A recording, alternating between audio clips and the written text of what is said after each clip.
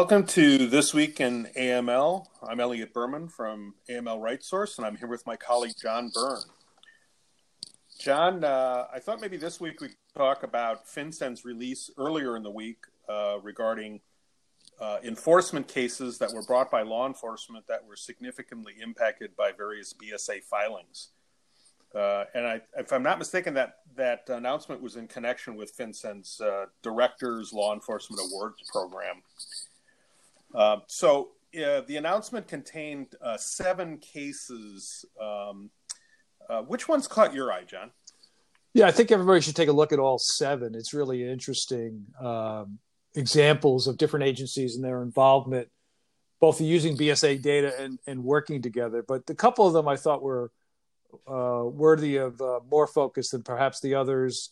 One is there's an FBI investigation that looked at what was termed fraudulent activities of a law firm, which is pretty clear, based on allegations that the attorneys targeted distressed homeowners with false promise of loan modifications and legal representations. This was in Utah.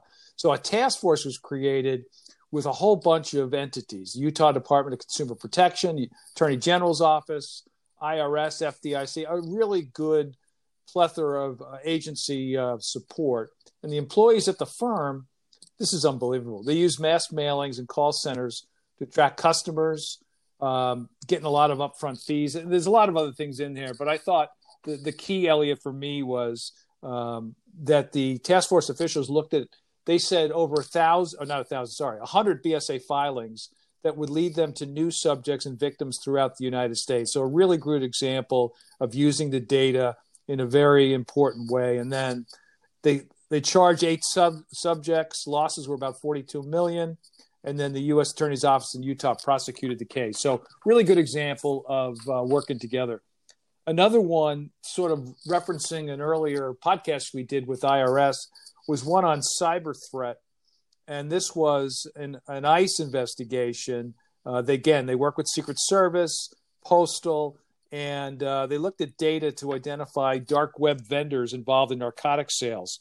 So again, another good example of a big problem in the cyber world. So I thought that was worthy of reference. And then there was one where the FBI, they initiated an investigation after OFAC blocked about $2 million in transit from a Hong Kong entity that was a shell company for a North Korean bank that was known to be a proliferator of WMDs. So the company operated in such a manner that the North Korean bank had access to the U.S. financial system.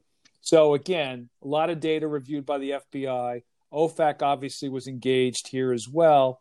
And so they were able to show that the Hong Kong-based company was used strictly as a shell to clear those funds.